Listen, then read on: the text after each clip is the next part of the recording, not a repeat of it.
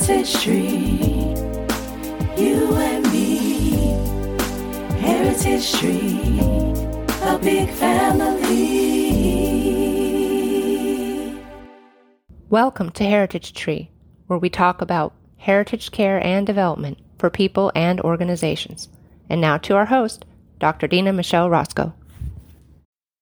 Vocation. Today, we're going to take a break from every so often we take a break and we speak to coaching or writing matters. And so usually we are speaking about a gospel heritage and doing sermons and conversations around those topics and around the books of Kingdom Come and other books coming. Today, we're going to talk about coaching. So often in my ministry for heritage care and formation, coaching and writing are a big part of that. And we're going to get into that in a minute. But first, as always, let's pray. Thank you, God, for this day. Thank you for your love for us. Thank you that we are here alive today and able to take a pause and listen to what it might mean to develop a vocational life. And we pray you guide us in that. Bless my listeners and the decisions that they make as they follow you and as they learn and grow and as I'm right there with them. In Jesus' name, amen. 1 Timothy 4, verse 14 to 16 teaches us to wholly absorb ourselves in the spiritual giftedness that God has called us. That people laid their hands in the church, they commended the protege Timothy, and they sent him on his way. Wholly absorb yourself in the spiritual giftedness of your calling so that people will see your progress. They'll glorify God by seeing your progress. So this is definitely a go-to verse of mine, especially through the 9 years of graduate and postgraduate school, plus the years in between and around that time that we're building up to that and doing entrepreneurial, ministry, creative projects to continue developing the work. I held fast to this scripture. It was entirely motivating, and at its heart is really living a vocational life. Vocation comes from the sense of calling, of voice, of as in we heard his voice in the wilderness, even the wilderness seasons in our lives, or we heard the voice of God calling us to do or be a certain kind of way, or live out our faith in a certain way, or turn to him in a certain way.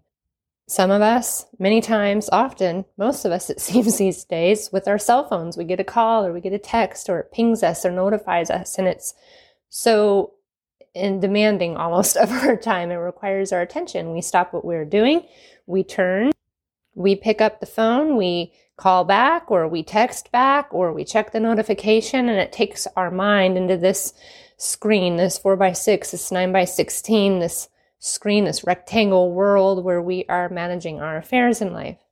And hopefully those are good ones, by the way. I'm going to just start with the big one, though, of adversity. Being called in a season of adversity. That wilderness season of your life where everything seems to be going wrong, or there's lots of challenges, or there's some sort of pain point, there's some sort of pressure. Adversity can be as a turning point. It can turn people around from the direction they were going. And this doesn't always necessarily mean that the way we were living was negative or bad in some kind of way. It just turns us in a different direction. And this is the heart of the idea of repentance.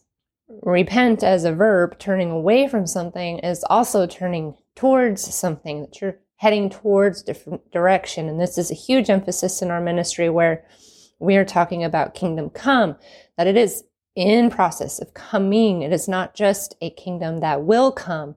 It's not a passive noun. It's not a structure only. Jesus said that the violent try to take the kingdom of heaven by force, but the kingdom of heaven is among you as in him. And he talks about it in the metaphor of a seed that grows into a tree and the birds of the air rest on its branches. Vocational living can be one way to tend and garden and prune that tree so that it has a function of respite, of growth, of reaching towards kingdom come, so the birds of the air rest in its branches. What's brilliant about this metaphor is it connects in two ways to previous conversations we've had and other scriptures that talk about One, the tree of life, which is the central part around the throne of God, and the river of life that flows from the throne of God, with, remember, the emerald rainbow ring that circles the throne of God. As in, vocational ministry is life-giving, it's life-directive, forward moving towards that kingdom of a kingdom tree, a family tree of God that centers around the sovereign leadership, rulership of headship of God, won by not God being violent toward us, but defending us and inviting us through the person of his Son, Jesus Christ. Previous episodes, we talked about shelter and house of God and home of God in a spiritual and everyday sense. Isaiah 53 talks about Jesus as a suffering servant. He had nowhere to lay his head, that he, when he came, was displaced out the gate, except for by coming from the Word and the power of God, being born and raised by a woman. His first miracle in his ministry publicly was changing of water to wine. So how can you not like him or appreciate him, right? At a wedding feast, no less, where the people who were there said, "You've saved the best for last." Most people give the best wine first and the worst wine later because everyone's inebriated and they won't enjoy the good stuff. They won't savor the cost or the expense of it. But again, God is a God of mercy, and the first will be last and the last will be first. This sort of what seems like a confusing or awkward timing for us, or difficult to understand, is at the rhythm and pace of a vocational life. When we center our lives and our ministry, our turning points around what we are choosing to follow and who we are choosing to follow matters. It matters in the long run, much like a compass. A slight adjustment on it will change your course. That slight angle will change your course so much further away from the original point. When God called Abraham, he wasn't entirely specific about all the details about what Abraham would need to do and all the steps to take, and the 5-point plan and the 10-point strategic plan and the different, committees and oral reviews and the different presentations and dissertations and projects that he would have to work on to achieve his goal. No. God just said, "Go, and I will lead you to a land which I will show you, which I promised you." And after that, he said sometime later, when Abraham was about 80 or so, that he was going to have a baby, and then 20 years later, he's going to have a baby. And so he's waiting all this time, and when they're centennials, that's about when they have their firstborn son, Isaac. Our vocational path, the timeline of it, isn't always socially acceptable or culturally normalized or economically supported or resourced. It's not really even legally noticed. We have this vocational timeline that God has called us, and all we know is we can be faithful. I love what my son said about this. I adore it. I adore him for it. He said one day, I was trying to coach him out of the shower, and I said, "Mommy wants you to be efficient. Come on, let's get out. It's time to go to bed." And he says, "I don't want to be efficient." So he stops, he stands, and he pauses, and he's pondering, and he's thinking, "I don't want to be efficient. I want to be faithful." So the Lord must have taught him that because he was 4. Indeed, faithfulness has a timeline. My grandma used to joke that slowly but surely, and I wish Shirley was doing it. Or hurry up to wait, like when you're in a hurry to get to the doctor's appointments that she would go to, or to make a green light, but it would turn red and everyone would be stopping, and that person that cut you off is right next to you. Come on now. Maybe you were that person who cut somebody off and you're like, "Oh, I gotta hide my face." Yeah, learn that lesson again, right? Vocational path isn't so clear always, but we do know it by its progress, and that's what 1 Timothy 4 talks about. We know it by its commendation also. 1 Timothy 4 talks about laying on of hands. Are other people in your world, in your life, involved in you, mentoring you, encouraging you, exhorting you, holding you accountable? All of those kind of conversations, as challenging as they might be at times, That's people caring for you. Are these people calling out to God? Scriptures call us to worship God with others in spirit and in truth, to worship with others who call out to God out of a pure heart.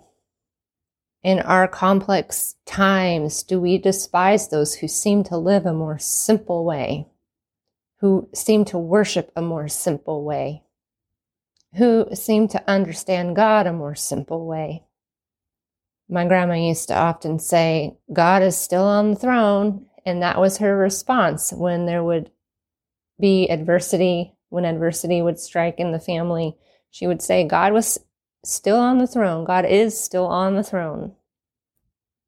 My mom reminded me in a challenging season that God is working all things out for my good, as I was lamenting and saying, well, God must see fit to allow this adversity in my life. So, okay, thank you, God, that you've chosen to humiliate me in this kind of way. In a moment of a bitter mourning, has anyone been there? I'm sure. Come on now. So she reminds me, she paused, she looked and said, hey, God is working this out for your good. Thank you, God, that you are allowing this. Don't stop there. For your good. Our vocational path comes out for our good, for the good of others, for the good of the gospel, and as it's influenced and commended by those in our lives. Do you have people in your life who are investing in you in some kind of way? Sometimes it only takes one person. That time that we're spending scrolling or watching the news or doing something else passive, and not necessarily that those things are bad, but from a time management sense, how much time in a day are we giving to networking, to intercession, to praying for other people, to asking questions, to holding our tongue and listening or learning from somebody else? Or do we just jump on them and pounce them down and bat them down and say, that's not the answer the Bible says, or that's not the way to do it. I do it this way, and that's the wrong way, and you're doing it wrong, and go pick up that mess over there. And how much do we run our mouths at our own children, by the way? Come on. We could be investing in their vocational path. And that is a parenting approach. It's an approach of discipleship, of answering the verse in Proverbs to train up children in the way that they should go. So it's not just training. It could have just as easily said train up children in the way that they should be. That's mostly how we parent, isn't it?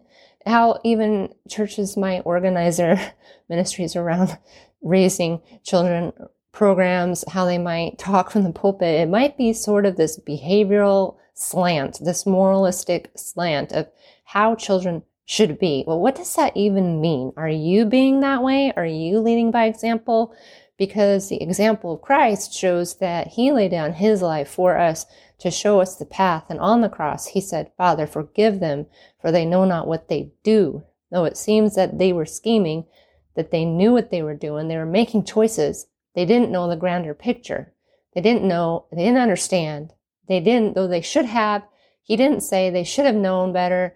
He didn't say, come on now, God, rain down fire like his disciples wanted him to say. He didn't say, come on, angels, take me off the cross, like Satan wanted him to say. We want to bounce out of our suffering, but what is it going to teach us? How is it going to work for the service or good of the gospel, of Christ, of others? Forgiveness as in forward. And I'm preaching to myself here. Forgiveness can be that launch pad. I've begun to think of it just as simply accepting the change that has happened, however the painful the change may have been. Accepting that the people involved made choices for the lesser part of their nature, made choices influenced by tactics of the evil one. When we're talking about network, community, or commendation, we're talking about what fruit are these people bearing that you are allowing, or that God has allowed, or mix of both in your life. What kind of fruit are you bearing that's going to match that, or blend with that, or make a good salad with that, or dessert for some of us? Scriptures teach we shall know them by their fruit. And what is that fruit? We know the methods, and we talk about this in the previous episodes, specifically the one about house and home. What are the methods that Jesus identified himself and the evil one? A vocational ministry and the Christian classic sense, centers the ministry and the voice around the gospel and teaching others about Christ and raising up disciples, answering his commission to go around the world and raise up disciples to follow Christ. Now, that's not saying take a sword and fell them in some kind of way, the sword of our tongue or the sword of a weapon. This is not to say we are forcing conquest or domination. This is the work of the evil one who comes to steal, kill, and destroy, Jesus said. So people in your life or you yourself, are you stealing, killing, or destroying something that isn't yours, that wants to live? Because a vocational ministry, it points to life. The gospel of Christ is all about eternal life. What life-giving characteristics and activities define your life today? If people were to write a eulogy of you or me, and we pray that doesn't have to happen, right? But one of the exercises and thinking about the future is consider my days, Lord. As King David said, teach me to number my days, Lord. And other scriptures say, make the most of every opportunity, for the days are evil. There is an urgency in being intentional about our lives, being deliberate, and adversity can often wake that up. So it can be a turning point for some. It can be a launch pad or a springboard for others. A launch pad just kind of going up to where you needed to be, expediting things, or getting over something, a troubled water. Sometimes that's a process of a bridge, building your own borders, your own walls, as Nehemiah needed to do, rebuilding. Those two things take time, and I have personal experience in those. The pace requires a much slower pace, a more deliberate pace, a more patient pace, a willingness to be patient, and to see God work, and to have, again, a time management, a routine, a schedule of the day that my personality, being more contemplative, creative, thinks it could do without. But again, if God has allowed a trial in your life, and you are not the only one, all of us are going to be banged up in some kind of way in this world. That's part of living here right now and the way that it is. But the vocational progression is always toward kingdom come. That every day that passes is one day closer to kingdom come. And kingdom come is not going to just stop once it gets here, because again, it's for eternal life. Psalm 93 talks about that, and many other places. Revelation 19-21, in Jesus' own words about the accounting that will be held. It's not going to just be a utopia. We talked about in previous episodes, and in the scriptures, it talks about how God will make all things new. It will be regenerative, restorative. It will be transformative and healing. There will be comfort. And for this episode, there will be an accounting one way or another, right? That's two different meanings to that. Thank you for joining us. If you like what you heard, tip us at the link below. And inquire, subscribe, and shop our merchandise label of Heritage Tree and Heritage at dinamichelleroscoe.com and dogwoodgroup.io. Come back again when we gather around the Heritage Tree.